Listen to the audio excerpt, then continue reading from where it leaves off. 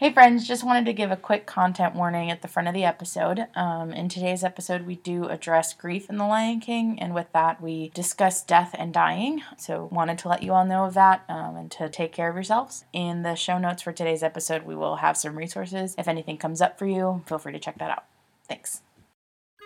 Hello, and welcome to Spoonful of Sugar, where we use Disney movies to have meaningful conversations. I'm Victoria. I'm Austin. And today we're using The Lion King to talk about grief.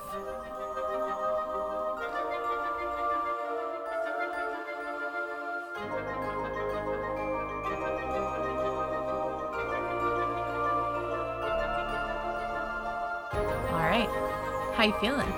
I'm feeling great. Yeah, me too. Yeah. Last week was really good. It was. Well, I guess at this point it's at the time we release this, it'll be 2 weeks. Yes. Yeah. But yeah, no, I feel really good about the last episode that we did. Mm-hmm. Yeah, and it's been really fun to hear people's responses. So thanks for listening. Yeah, thank friends. you all for the really kind response and feedback and everything. It's made me feel like $1 million personally. I also love how many of our friends love and appreciate Disney, so that's been fun. That helps a lot. It does. Yeah, it does help a lot when you have people who actually are interested in the thing that you're talking about. For sure. Yeah, that's good. Yeah, no, but I'm feeling good, and I'm excited to talk about grief, which is not a sentence that people say a lot, but I'm excited to talk about it with you. Same. That's how it's been the last couple of weeks. I'm like, we're talking about grief like it's a happy thing. Like this exciting thing we get to do as a treat. Right. Which it's not an easy conversation. So No. But I think we have a very good movie to use to discuss grief. So before we get into the movie, though, have you prepared a haiku? I have. All right. Okay. So, a cub becomes king, runs until he really sees he's more than his past. That's so good. I'm pretty impressed with it. So so we have read these to each other before. So this isn't the first time that we're hearing each other's haikus. Yeah. Just to be, transparent. And the first time Victoria read me hers, I was like, okay, I need to step my game up. Who knew that my haiku game was strong? Yeah, so I think it's going to be kind of in the same vein. Like last episode, Victoria's was definitely the better summary of the movie. And I think the same is going to be the case today. But here's my haiku. Okay. Cub learns to process the trauma of causing his own dad's death. Oh boy! Okay. That was my Mickey Mouse impression. Because that's what it is. Yeah. It's a Disney movie. Yeah. From the happiest place on earth. Yeah. It's really just about a kid, a child, reckoning with his own guilt over killing his dad, which wasn't actually his own fault, but he feels responsible for it. Right. Yeah. He thinks it is. And that's really the main plot of the movie. Isn't that crazy when you think about it like that? It is insane. When you read it to me yesterday, I was like, that took a turn. Yeah, I mean, that's the whole movie. It is. Yep. Yeah. So, yeah, good job. Thank you. You too. Also, your Mickey Mouse impression is fairly impressive. Yeah, it's difficult. I can't. It's hard for my voice to get that high. Yeah. So, Victoria, before we get into the making the connections of grief in the movie and elsewhere, what is your relationship to The Lion King? So, I know last week I said Moana is one of my favorite Disney movies. It absolutely is. But, the OG favorite Disney movie of mine is Lion King. I loved it as a kid. I think I watched it 1,000,000 times as a kid, and then I've watched it 1,000,000 times as an adult. But we even had, some of the first Christmas ornaments that I remember having are little Simba. It was this Lion King set that my mom got for me. So I have those, and I still have some. I actually took some from our family's house last year and then brought them up to my Christmas tree so that I could have them. Yeah, so I've just always really loved the movie. I feel like it's just a very significant part of our generation's childhood. Yeah. If you haven't seen The Lion King. Yeah, it is a staple yes. of I feel like everyone 90s has. kids' childhoods. Yes. So, and it's funny because I was talking to my brother about it the other day and he was like, I've never seen The Lion King. And I was like, yes, you have at some point. But I'm like, I guess. Yeah, and he's a younger 90s, but... younger 90s baby. Right. So, yeah. Anyway. So maybe not that right. that group. I love the movie. The soundtrack is incredible. Oh, The Lion King on Broadway soundtrack, also incredible. Yeah. Oh my gosh. Yes. That's a whole other conversation. Yeah. Oh man, I could talk all day about that. Yes. But yeah, I think that answers that question for me. Yeah. Yeah. What about you? So this is like you said, this was one of the OGs. This is one of the movies we had on VHS, which we didn't have a lot. Yeah. Yep. Which we didn't have a lot of Disney movies on VHS, but Lion King was one of them. Yeah. And I wore that thing out. I think the only thing that even got close to the Lion King as far as like rewatch value for me as a kid was Toy Story.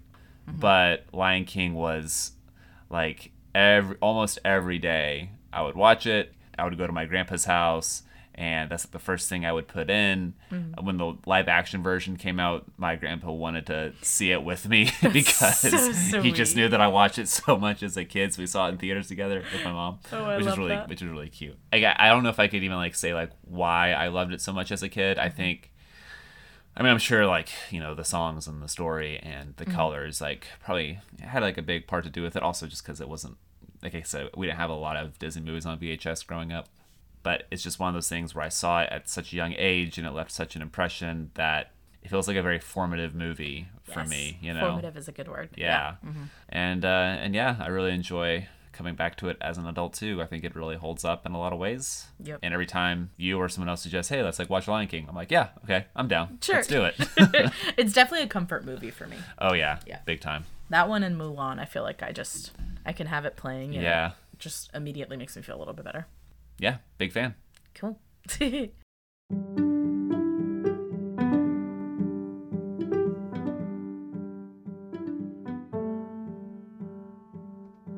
All right, so do we want to start getting into where we see it in the movie, where we see the theme of grief?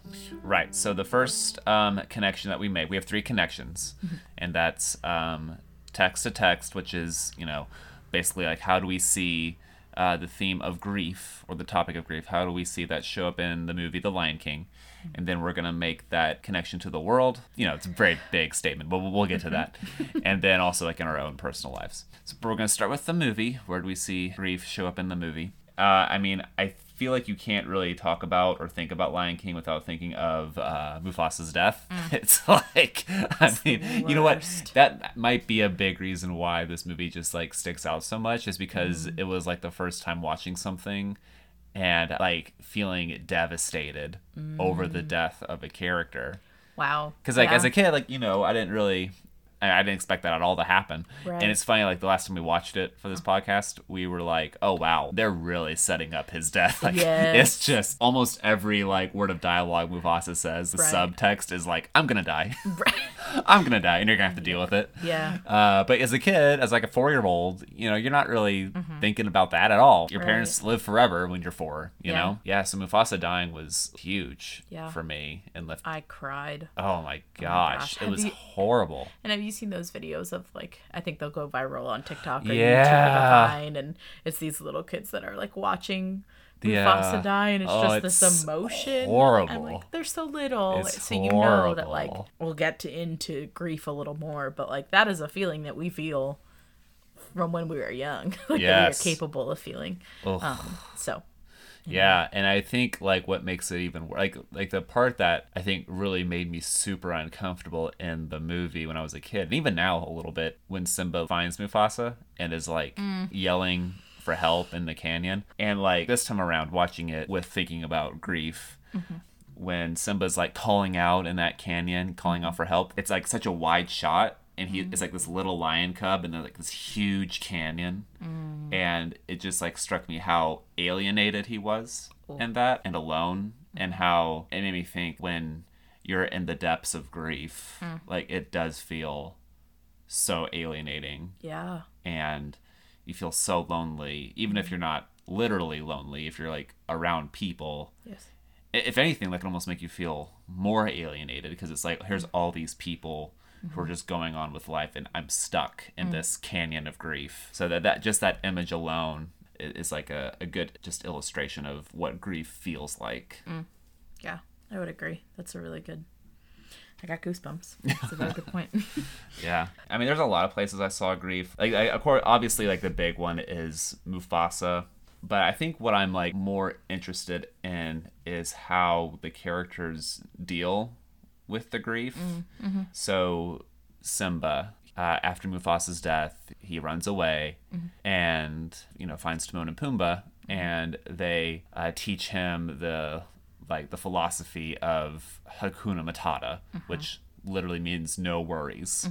So it's just going along life, not really like, hey, it doesn't matter. It's kind of like nihilistic in a lot of ways. Just like, yeah, nothing matters. Just, Right. Don't enjoy worry about yourself it. while you're here and eat bugs and lay in the shade and have a good time. And so Simba's, the way that he processes his grief is like not processing it. It's just numbing out. And I'm definitely going to talk more about that once we get to the connections to self. But Simba dealing with grief and that way of numbing out and just kind of giving into just trying to like please and seeking, pleasure in food or whatever. Yeah. Or just, having fun. Right. The denial of What's happened, right? And just constantly looking away from it. Yeah, that's like a major way that I see grief, because that's still grief. Oh yeah. I think something that like whenever I think of grief, I always think of sadness, depression, like the mourning. That's what comes to my mind when I think of grief. But that's not all that grief is. Grief is very complex. It shows up in anger, it shows up in denial, it shows up in shame or in guilt, which is another huge thing. Shima feels like a whole bunch of guilt and shame for what he did. Right. It's not really his fault, and that's kind of what we might get to that part a little bit later. But Yeah. he feels that it's part, regardless if it's his fault or not. He still feels that, and that's also part of grief, is reckoning with that and dealing with it. Yeah. What about you? Where did you see grief? Kind of like you mentioned earlier, I was really struck by how the movie really sets up Mufasa's death, especially Mufasa almost preparing Simba for it. I mean, this movie starts out, the song Circle of Life, arguably one of the, maybe not even arguably, it is one of the most iconic Disney songs ever. And the line I wrote down was, it's a circle of life and it moves us all through despair and hope. And when you think of that circle of life, being born and dying, like that is a part of life. And they wake up at sunset or sunrise, and they go up and they look out, and he goes, someday the sun will set on my time here and it will rise on your time and you will be king, which I'm going to put a pin in that and say something about that here too in a second. But he says that, and then later when Simba says, we'll always be together, right? Like that would have been a very easy thing to just be like, yeah, like I'll never leave you, we'll always be together, which isn't necessarily a bad thing to say, but I appreciate that Mufasa is like, I'll always be with you. I might not physically be here with you, but he uses that opportunity to say, like, look up at the stars. Like, even when I am not here, I'll be watching over. Like, I love that picture so much. And so I feel like as hard as death is to accept, it is a part of the circle of life. And I feel like, I don't know, I just feel like Mufasa does a really good job at preparing Simba for that. And unfortunately, Simba had to deal with that way sooner than he should have. Yeah, and I think that's like possible that Mufasa hadn't died so early, that he would have continued to have prepared Simba for that. Because it just kind of makes me think like death is just something we don't talk about. It's like it happens and then we deal with it and then we try to move on as quickly as possible without really processing that grief. But yeah, no, he's not given the tools to grieve. I mean, it starts like he starts having that conversation at a very young age, right? But since he's murdered by Scar, he's not able to continue that, right. And so unfortunately, it's a very real world thing. A lot of kids have to deal with stuff that they are just not equipped to deal with, and frankly, I mean, maybe we're getting better as a society, but there's still a lot of work to be done of like, okay, how do we truly support these kids rather than just like shuffling them around until they get to like a stable home environment or the most convenient home environment. There's not, and like, there might be like some like therapy opportunities like right at the get-go, but it's like always right when disaster strikes. It's never, there's not no proactive this, right. There's not this preparing you for this. Yeah. We're scared to talk to kids about it because we're scared of our own mortality. Like, we don't like thinking about dying. I mean, I don't like thinking about dying. Yeah. Or thinking about the people that we've lost or our own mortality. We don't like facing it. We don't like dealing with the pain of that. Yeah, I just, we don't grieve very well, I think, for the most part, because we're just not taught to. Yeah. We're not taught how to grieve. Yeah. I have a lot of thoughts on that, but it's in the world section for me. So. Yeah, okay. Cool. I do have one more thought, though, as far as seeing it in Sure. the movie. Like I said, I'm going to put a pin in Simba being king. And it's interesting. I watched this movie a million times, and this is the first time I've thought about it in this way. When Mufasa tells him that, like, you'll be king someday. For the next, 10 minutes, Simba walks around. He's like, I'm going to be king. Like, just Right. can't wait to be king. Great song, all this stuff. yes. But in that, he's a kid. He has this innocence. He doesn't realize that, when I'm king, that means that I'm losing my dad.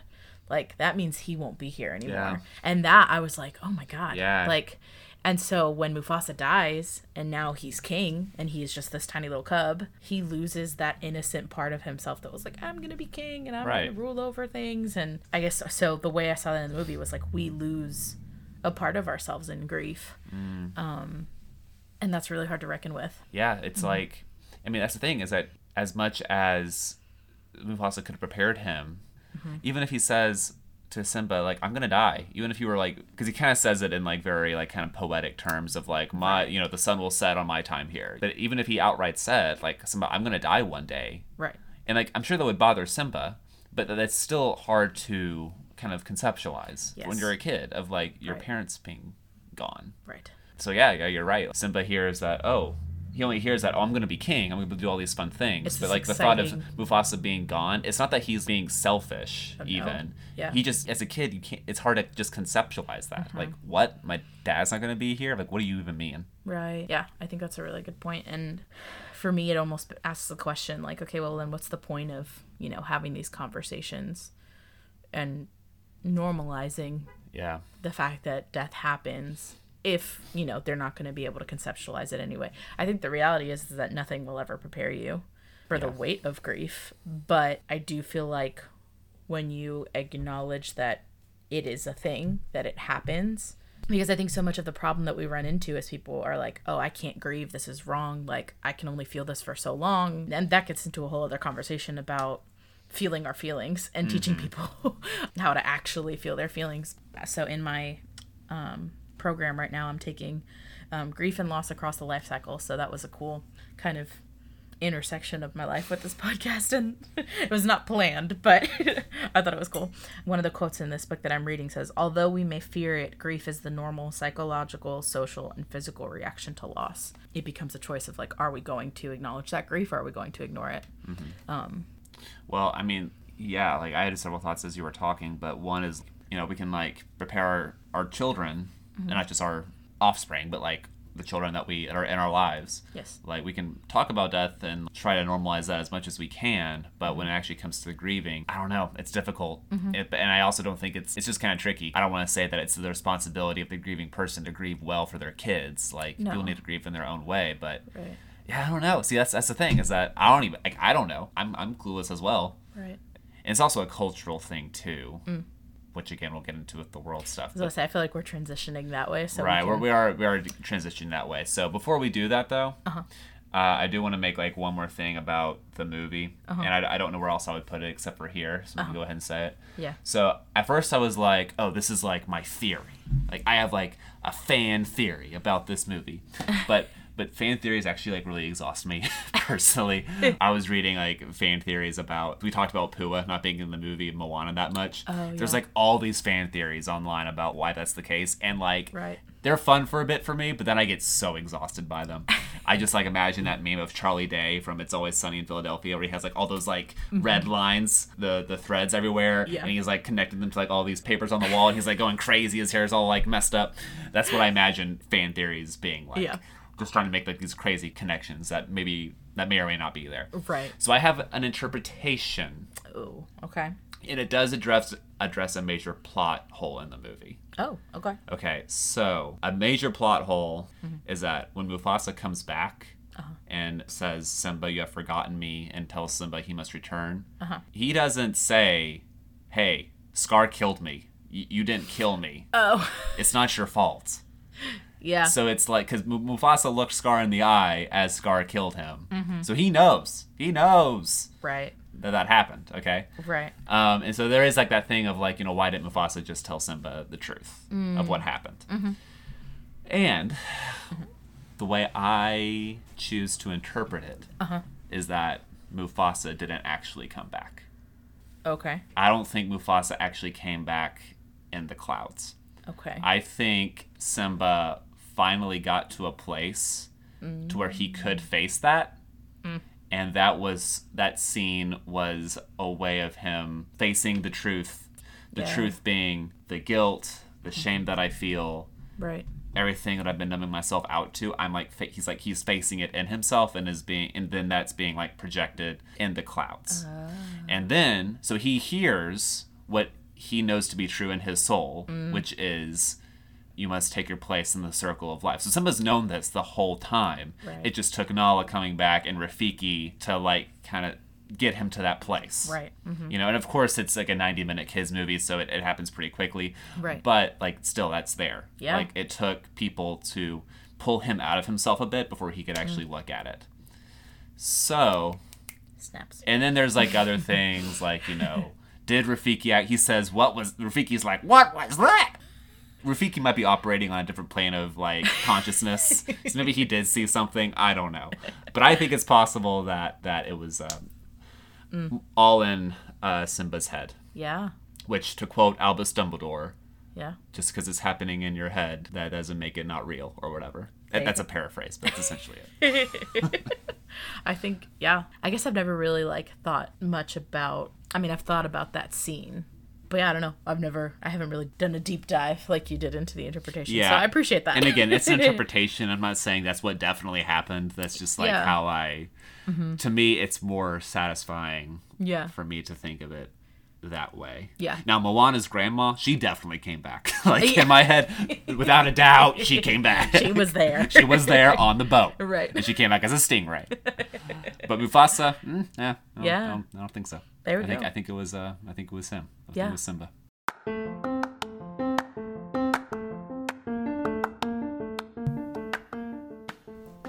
All right, so now, just a small question. Where do you see grief in the world? Very small. Yeah. We can answer that in a podcast. Oh, for sure. Which here's a reminder that we do not aim to make these conversations like, wrap it up with a pretty bow. No. Yeah, we're just like scratching the surface with some of this stuff. So right, we're just getting the conversation going. That's all we're doing. Yes. Not trying to get to any easy answers. Right. Yeah, so in the world, gosh, there's endless grief in the world. But I think the thing, particularly with this movie, and that I see that keeps coming out to me is we don't know how to grieve. I do think that that's a cultural thing. That is an interesting thing that I've been reading about the way different cultures practice, if you can, like, how they express their grief. Right. And in the West, I already knew this, but like confirmed when I keep reading it over and over again, that's like, we just kind of expect people to keep moving forward. That and we try to find quick solutions to our grief. Yeah. You experience the loss of someone in your life and you have a job, you have to take time off to go to the funeral, that kind of thing. And there's bereavement in some places, not all places, but you have a week, maybe a little bit more, and then you're expected to just go back and go on with life as normal. And actually, one of the things in the books that I was reading recently, it's called Loss, Interventions for Loss. I'd have to find the name of it, but I can link to that on our show page or whatever. But it was saying that we almost have more tolerance for if someone has surgery, like if someone has surgery and they need to be off for a month, that is like a very reasonable, like, oh yeah, okay, you had surgery, that makes sense. Whereas grief is a predominantly emotional thing, Right. but it's not acknowledged. Like, people are just expected to move on, and that blows my mind. There's a timetable. Yes, and it is very short and I think in it's many cases. Yeah, and I think that wonder if like a part of that is again just our own discomfort with death.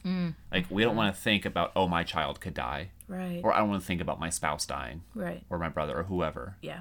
And so I think that might be part of it. Like, we want you to just move on because we don't want to be around all this, like, quote unquote negativity or like depression. Like, it makes us feel bad, brings us down. So we just don't want to be around it because it makes us uncomfortable. Yes. And so it's like, just move on already. Yes. And that, yeah. it's people's own discomfort with not being able to sit with their own grief. Yeah. Because we may have already touched on this a little bit, but grieving the death and the loss of someone in your life is obviously one of the most prominent forms of grief.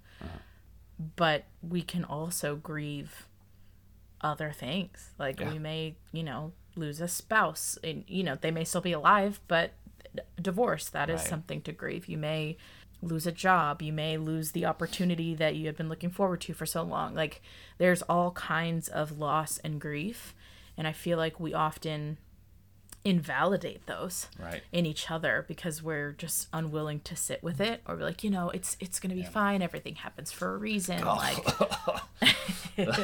right. So, oh my gosh. So one of my favorite things I've ever seen. So I work at an elementary school, and one of my coworkers was dealing with infertility, her and her husband, and they've adopted a wonderful baby boy, just the cutest little baby. Oh, he's so cute. But there was a lot of grief and mourning over infertility. Yeah. And people kept telling her, oh, everything happens for a reason. Everything will work out. And then one of my other coworkers, who's just this like bright-eyed, happy, whenever you think elementary school teacher, like she's what you think of, like just the most adorable person in the world. Yeah. So she sent her a card, a handwritten card that says, please allow me to punch the next person in the face who says everything happens for a reason. That's amazing. Isn't that great? I want to be her friend. Because it's so true. It's such a terrible way. That is a bad way to respond to grief. Yes. Saying everything happens for a reason. Period. Do not say that. Yep. Do not say that. Right. Even if you believe it, don't say it. Yes. Because to the person grieving, what they heard is, so the death of that person or the death of this thing meant that had to happen in order for XYZ to happen. Yes. And I don't think that that's the case. Because that's like us trying to make meaning out of it. Yes. So one podcast, to prepare for today's podcast, I listened to an episode of Brene Brown's podcast, Unlocking Us. If you've not listened to it, highly recommend it. Brene Brown's fantastic if you don't know who she is. She's one of my favorite people. Yeah, she's a social worker, but also a researcher, and also says she's a storyteller because it's a big part of her work, and she deals a lot with shame. And so she had this one episode on her podcast with David Kessler, who worked with, what's her name, who the stages of death and dying? Kubler-Ross. Yeah, Elizabeth Kubler-Ross. Okay. And she's the one who pretty much like came up with like the 5 stages of grief, which are in pretty common knowledge today. People like reference them a lot, and are often like very misconstrued. She didn't. Dr. Kubler-Ross, whenever she like came up with those stages, it wasn't here's the linear progress of or process of grief. Of how this works. How this works. Like once you're out of one, you'll never go back to it. Right. She was like, no. And she would get like hate mail of like, how could you say that grief is like this, like from grieving people? And she's like, no, you're misunderstanding. That's not what this is. It's not like you're just going to go straight through this path and then be done. It's a cycle, and you go back and forth and you skip. It just keeps going, and it's not even in a circle. It's just this messy conglomeration of these very common. She just took like the most common emotions that are experienced during grief and made these like stages. Right. And stages is probably calling them stages is probably like a reason why people misconstrue them so often, because it's not like you go from one to the other. Right. It's just all these things that you experience right. when grieving. Right. But she worked with David Kessler, and after she died, David Kessler, he added a 6th stage, which was meaning making. Now that doesn't mean like, everything happens for a reason. There's a reason behind this death. It's not that. It's meaning making for Dr. Kessler is action. In here I wrote it down. Yeah, so the meaningful moments, like that meaning making in grief, is naming it and taking control. And so in the movie, that makes me think back to the only time Simba acknowledges that Mufasa died, like says it, my father is dead, is when he's talking to Rafiki. And then Rafiki says, no, correction, I know your father. Right. And then Simba says, well, I mean, I hate to break it to you, but he died a long time ago. And that's the first time in the movie that he says, my father died. And that's interesting because that's almost the that's also where he has the turning point. Yeah. It's like, it almost makes me wonder if like if Rafiki like put something in the pond that Simba inhaled to give him that spiritual experience, you know? We're all about making these turns. Hey Simba, in look podcast. down there. It's my reflection. No, look harder. Take a deep breath in. Real deep, real deep. Okay, but no. Okay, but the meaning making is not Simba being like, oh, my father died so that I could learn this lesson. The meaning making for Simba is, okay, I've addressed this. Yeah. I feel this shame, this guilt. My father is dead, and now I'm going to do something about it. And the meaning making moments are the moments of control, according to Dr. Kessler, for Simba, that's going back. Yeah. And that's a huge step. They don't have to be that huge. Right. It doesn't have to be running across the desert in slow motion. Right. It can be very small things like I took care of the kids today. I brushed my teeth today. It's like the next right thing Yes. kind of thing. Like, whatever it is, I fed myself. Right. Those are the moments of control that are meaning making. And for more on that, like I really recommend listening to that podcast episode. It's only like 45 minutes, but it's so good. Yeah. Like I'm excited to listen to it because I haven't yet. All right. Anywhere else that you see it in the world? I don't think so. I think that's the big thing I wanted to touch on was the fact that we tend to run from our grief, or we think that it's not okay to feel, or we think that it makes us weak. Right. Like that there's something wrong with us that, Right. there's... Like you can't deal with it. Right. I feel like there's this big idea that, I have to be strong for so-and-so. I have to be strong for this. And there is a level of strength. There is a place, I wanted to say this too, for positivity, right? Like we need that. Yeah. It's when it gets into that toxic positivity of everything happens for a reason. It's fine. We want to, one thing I wrote down was not jumping immediately from, okay, well, here's the loss, and then, everything's fine and dandy. Right. Because that is a denial of the loss. I think it's tempting to want to do that because it's easier. But in the long run, it's not letting us fully acknowledge what's happening. And I think that, I don't know, we can get into a whole other conversation with toxic positivity. Right. I mean, we're going to reap what we sow. Yes. Yeah. Say more about that. If we ignore it, it's not that it goes away. It's still there. It's going to come back up in some other way. Yes. One I put down, this is the most obvious one, is COVID-19. Like, we're just now, like, we're still in a pandemic, but we're finally getting to a point to where things are starting to seem like the before times. Right. But I'm probably going to reference this podcast quite a bit right here. So the Dr. Kessler and Brene Brown, they were talking about COVID-19 and the grief of that.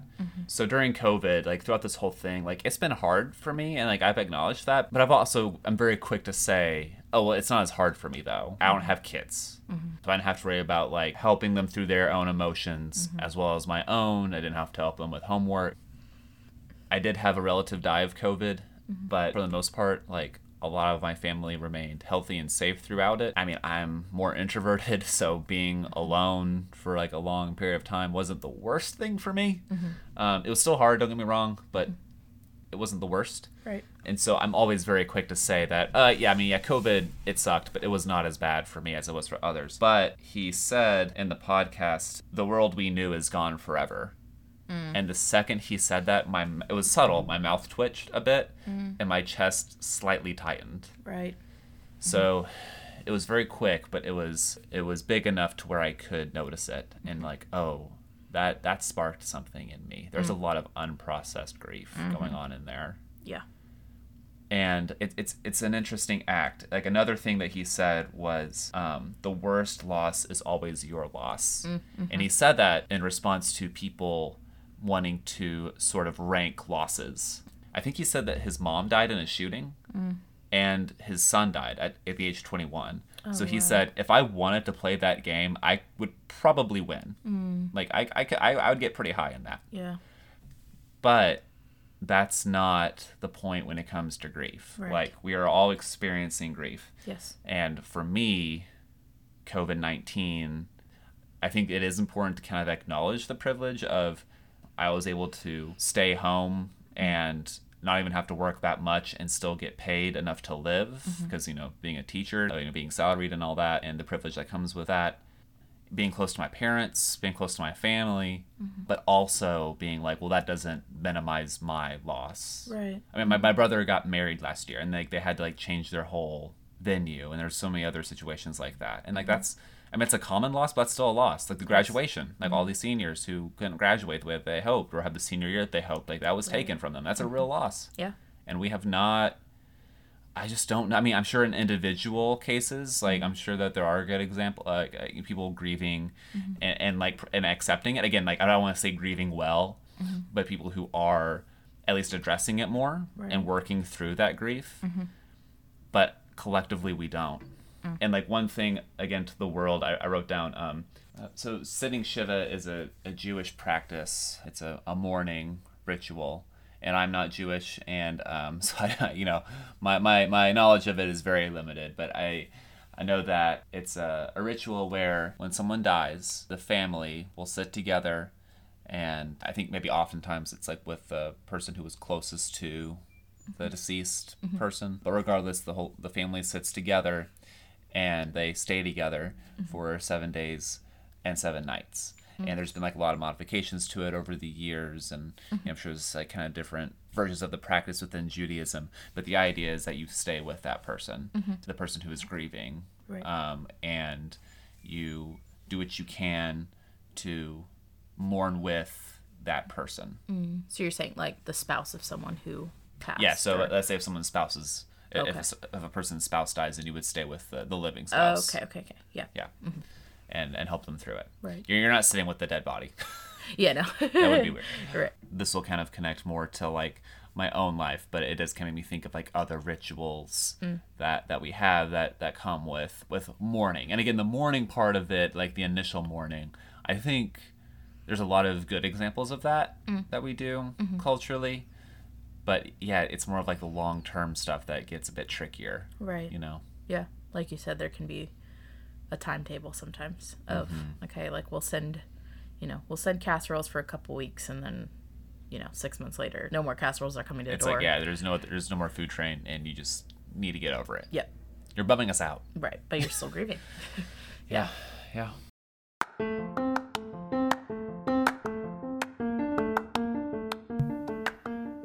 Okay, so final connection is how do we see this topic in our own life? Just going off that idea of ritual and grieving, we mentioned sitting Shiva, but again, I'm not Jewish, so I can't really speak to that at all. But when I think of like the big losses, I think of the death of my grandma, my mom's mom, happened when I was in 3rd grade. And she had Parkinson's disease, and most of my memories of her are her when she's sick. My earliest memories of her, at least like she's walking and stuff, and then closer to her death, she was mostly bedridden and got around on a wheelchair and couldn't really talk. But I remember being at school and my dad pulling me aside, and he, told me that she had died. And I immediately went home. The mourning process of my grandma, from what my understanding of sitting Shiva is, it kind of felt like that, because we were at my grandpa's house for at least a week, maybe longer. It felt like a week at least. Yeah. And my whole family on my mom's side was there. My grandpa, he was always like surrounded by people, and I'm sure he had to get away. I'm sure he sought solitude during that time, but there was always someone there at the house at least. People brought all these meals, and I remember the scent of flowers, like just the overwhelming scent of flowers. Like people had sent so many flowers to the house that it was just saturated in that scent. It was basically like a flower shop. Yeah. Is how like thick it was. And I remember playing Sonic Adventure 2 on GameCube with my cousins. And I remember the funeral, and I remember people crying, and I remember people telling stories, which is part of, we talked about that being like part of the mourning process, and my dad telling the story, like, stories of grandma, and the way that I went through that, like the funeral and everything, was I was like I was like an observer. Like I felt like I remember seeing my mom cry in my grandpa's shoulder, and like feeling really sad, and like seeing like my grandma like in the casket. That was huge. I had never seen a dead body before, let alone someone I was close to. But I just remember being sort of like I was just observing is what it felt like. I remember looking at my dad and seeing tears in his eyes, and I remember just kind of looking around the room. And my brother, Mike, I have two younger brothers, and Peyton, the youngest, I think he was like probably too young to remember this. But Calvin, he did cry. Like, he cried a lot. And so I remember feeling sad, but I just sort of like took it all in. And I think that's still how I process a lot of grief, is I just look at it or observe it even. Like it's, but like, you're here and it's right. Like I hold it at arm's length and I'm looking. It's not like I'm facing it, like taking it all in. Even I'm just sort of like holding it at arm's length and I'm just sort of staring, like kind of like, oh, okay, that's over here, and I'm looking at it, but I'm not like letting it any further. Like for me, I have a really hard time crying. I just don't cry that often. I cried once during the pandemic. And that was at the very beginning when things were so crazy. But it's difficult for me to cry. I think that's like partially like I've wired myself to be like that due to like, masculinity norms or whatever. But I will say, like looking back, like I feel like I can say, yes, we grieved my grandma. Like we did. Yeah. And then my other grandma who died, like she died pretty recently, like a few years ago, maybe 5 years ago. I don't remember exactly what. But, she lived up in Ohio. We're in Tennessee. It was my dad's mom. And so we just don't see that family as often. We're close to them growing up, but we just didn't see them as often because, they're not here. But that was different. There was a stark difference in that because, for one, we didn't go. My dad went to the funeral, but we didn't. And I was very close to this grandma. Like, I mean, not like close because, of the distance, but like, she just, every time I saw her, I was just so excited. I was so happy to see her every time I saw her, She was just this, like, embodiment of warmth. And the last time I saw her, she was, like, mostly mentally there, but not fully, and she was really terrified of dying. And that was the last memory I have of her. And we just, at least as a family, just did not grieve her as much. At least not in a... We didn't mourn her together, so that one feels, not that there's like total closure with my mom's mom, when I was in 3rd grade, and with my dad's mom, my grandma Wingate, it was a lot of it just feels unresolved, and it's kind of weird to like think back on, because it's like it just feels a little, there's like dissonance in my head with it, because it just wasn't fully processed. Right. Yeah, I think the difference is there. One of them, at least that I'm hearing, is the like collective piece of grieving together, and how important that is. And something that I really appreciate about sitting Shiva in the Jewish tradition is you're doing that together. You are with the people or the person that like is, affected by the loss. Yeah, I think that's huge. Yeah, and I think, at least for me personally, like my first response to grief is to Hakuna Matata. Is to, I'm gonna numb out, whether that's with movies or TV or food or whatever it is, or heck, just occupying myself. I'm going to do that before I really fully process that grief, or I'm just gonna kind of shove it down, numb myself with whatever, like however I do that, and just say no worries. That's my first instinct, is to numb out. Right. And I've, at least like in the past year or two, been more mindful of that and trying to work through it, but I'm still holding it at arm's length. And I think a lot of that does come from like my privilege, and like I feel bad for grieving even, because it's like, well, my grief isn't as bad, like my loss isn't as bad, and that goes back into like that ranking. Right. Well, mine's not as bad as someone who lost their parents, or who are, maybe not, they didn't lose a parent, but maybe they're like on the other side of the world or the other side of the country, and I get so fixated on I have it so good that I'm not even gonna like complain. I'm weak if I do. I'm a brat if I do. I feel like a bad person if I acknowledge it. So I'm just not even gonna do it. Right. And it's also uncomfortable. It's just uncomfortable. It's like a loss of it. That part feels like a loss of control. If the meaning making is the control part in actions, a lot of the stuff that comes before that or alongside of that is like the lack of control. I think the reason why I don't cry is because like crying feels like a loss of control. Even though I'm like, gosh, I want to cry, because that would feel like such a purge or a release. But it's just it's a loss of control, and I don't like that. Yeah. It's vulnerability, and I'm very uncomfortable with that. Yeah. Yep. But I'm getting better, I'll say. Yeah. Like just listening to that podcast yesterday and like feeling that in my body, I think was a huge step. But, but yeah. Yeah. That's a big thank you for sharing that. Yeah. What about you? Yeah. I think personally, I mean, this last year has taught me a lot about grief, and obviously something I'm still learning, but from, you know, the pandemic to I moved from Baltimore back to Tennessee, and that was like a very unclosed kind of thing. Very quickly. You moved very quickly. Very quickly. Put all your stuff in a suitcase and hauled down here. Yes. It's crazy because I remember at the beginning of the pandemic talking to my boss, and, you know, we were like, yeah, like, surely, I used to work for a church, like, surely we'll be back in the building by June, by July, by the time that, you know, you leave. And, or at least we were hopeful.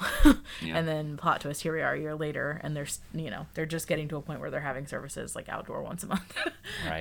And so it just looked very different, and I think I got to really say goodbye to like 2 friends of mine, or, you know, that was like the marking the end of the season. And that was hard. I think there's a part of me that's still grieving that change, because it just kind of ended so suddenly. And then last summer, people listening probably know this, especially if they're already our friends, but last summer we lost my grandma, and that was really hard. And she was like a second mom to me. So like one of the most important people in my life. And I have lost family members before, and I've cried over losing family members before, but it's never been as close as that one. And I don't know, I think back to what I said earlier about like losing part of ourselves in grief. Right. And how, like, oh man, I might need a break in a second. Okay.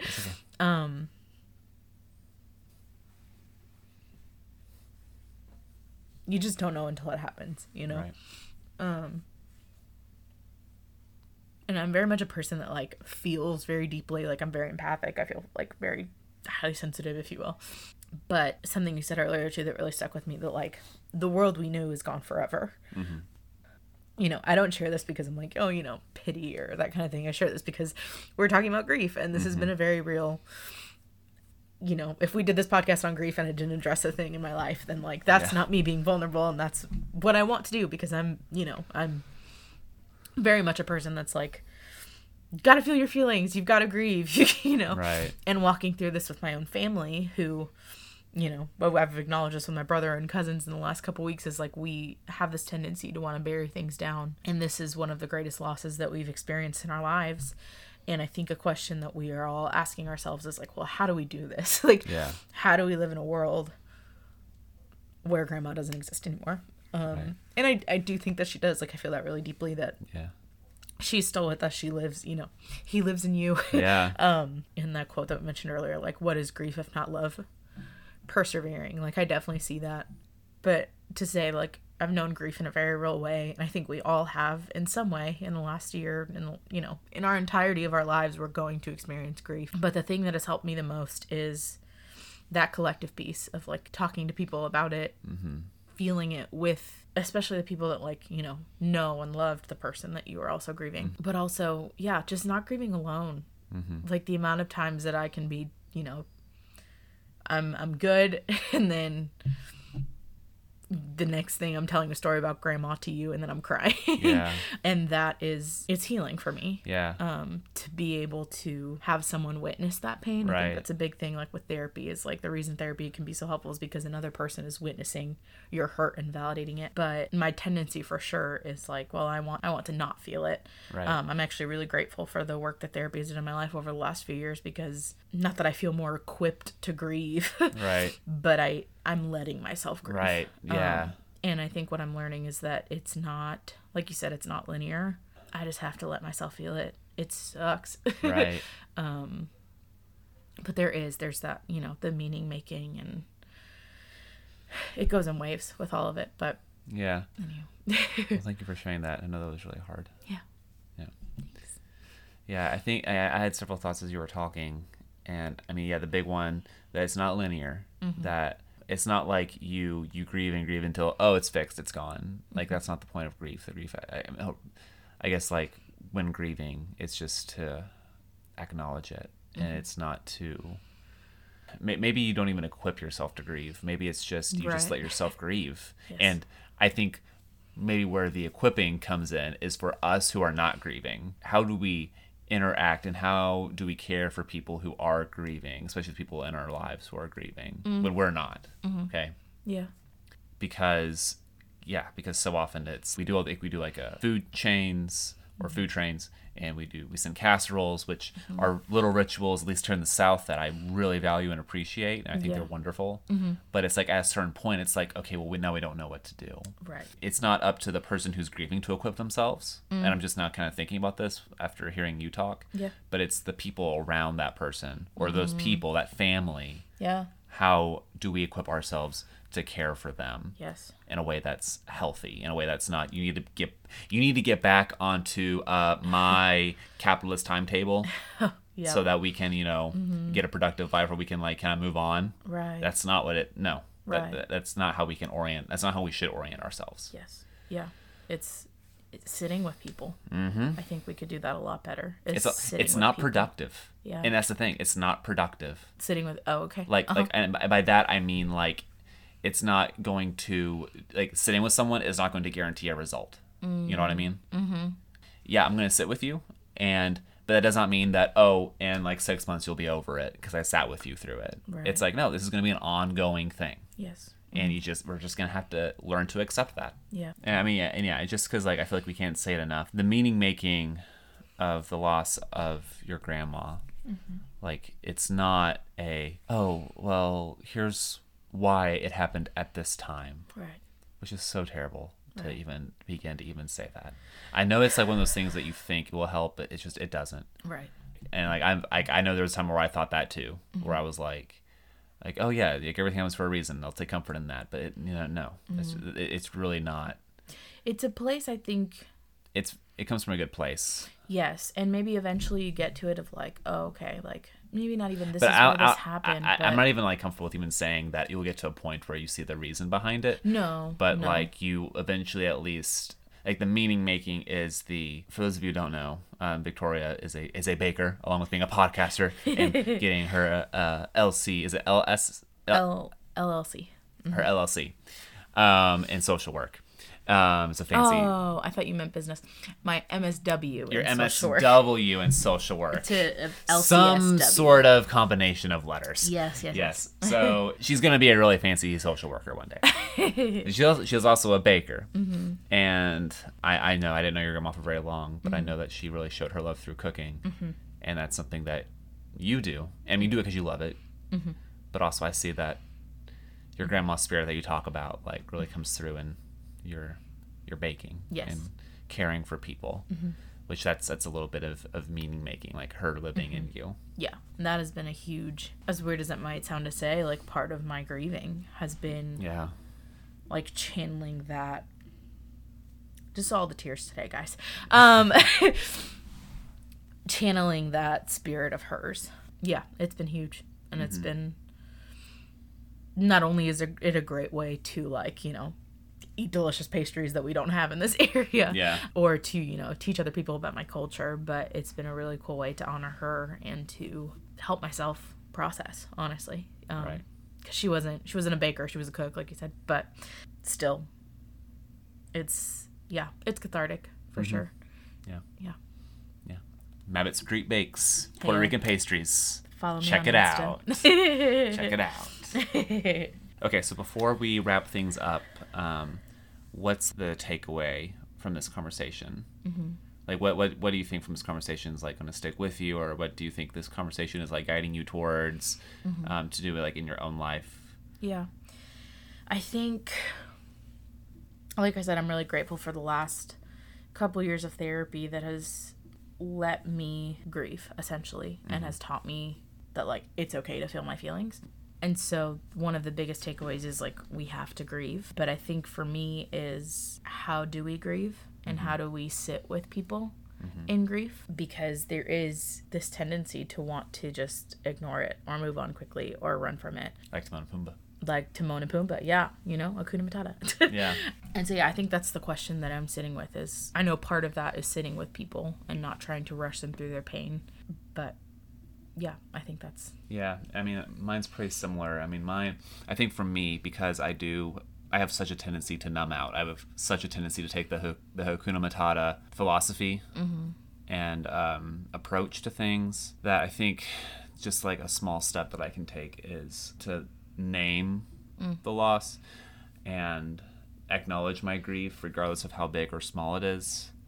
Because one thing I've been trying to practice, like feeling my feelings and letting myself feel things, but that's like doing it feels so like abstract to me. I'm like, how do you even do that sometimes? Because I'm so out of sync with it. Like I think I'm like, you know, being a man in the society is I'm like kind of hardwired to distance myself from feelings. Right. And I consider myself to be a pretty empathic person, but like, but it's with my own feelings, it's difficult. So I think just naming it and acknowledging it's saying aloud, like, you know how Simba says, my father died a long time ago, like saying this is what it is, like I am angry at COVID, or I am upset at whatever it is, right, at whatever the loss is. Yeah.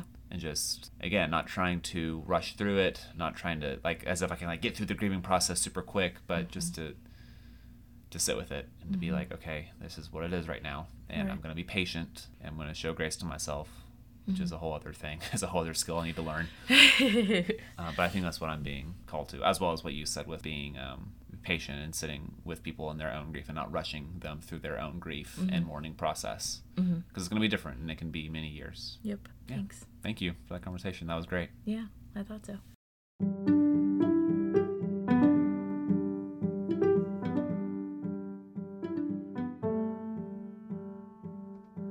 So now we're going to blow off steam before we end. And that's just where we ask like questions about favorite things about the movie. So Victoria, I believe you have the questions for us. That I do. Okay, favorite character. Rafiki. Yeah, Rafiki is my favorite. If you listened to last week, or I guess 2 weeks ago, like the last episode, you would know that I'm a big fan of the villains. And Scar, as terrible as he is one of my favorite Disney villains. But the worst. Yeah, he's pretty bad. He's pretty like, bad. Like, if I hold disdain for any Disney villain, it's Scar. Oh yeah, but gosh, he's fun. I think he's so fun though. He is. The song is fun. Oh man, but Rafiki is my favorite character. Okay. I think anytime you're gonna have like a funny spiritual guru kind of character in something, it's gonna they're gonna be a top contender for my favorite character as well. I love it. Love Rafiki. Pumbaa. Pumbaa. I just love him. He's so good. He's so good. Yeah. And so himself. Yeah, he is. He is. And unashamed, and I love it. Just want to give him a hug. Exactly. So I'd say Pumbaa. Yeah, he's good. Okay. A favorite song. Favorite song is "Be Prepared." Yeah, like by a wide margin. Like, oh my gosh, that whole scene where the color in that scene and how it just builds and it gets so dramatic at the end. Like that final shot could be like the cover of a freaking hard metal album. Gosh, it's so good. It's so freaking good. I love it. Love that. Love Be Prepared. As much as we were like, meh, on Hakuna Matata. Yeah. I do love the song. It's a great, Horrible Life Philosophy. Great song. Right. Fine for some things. Yeah. That should be on a shirt. Hakuna Matata. Fine sometimes. It's a good beach song. Yeah, there you go. Exactly. So yeah, that's mine. Okay, favorite quote. Favorite quote. So there's like a lyric and a quote. Okay. I'm going to cheat a little bit. I'm going to do those two. It's our podcast. So, we can do what we want. Exactly. There's no rules to this. Okay, so favorite lyric is actually in Hakuna Matata. It like really stuck out to me the last time we watched it, but it just makes me laugh every time. Where Timon's saying, he's like talking about Pumbaa's past, and he says his aroma lacked a certain appeal. He could clear the savannah after every meal. Makes me laugh. I'm like a freaking like 6-year-old kid after that. Like, I just kills me. It's so funny. And then my favorite quote. I'm just gonna go for the funny ones because they're just what stick out to me first is where Rafiki says, or he's like singing that song and Simba's like, what does it mean anyway?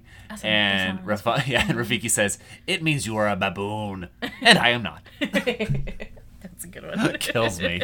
Okay, I'm actually gonna copy you and do a lyric and a quote.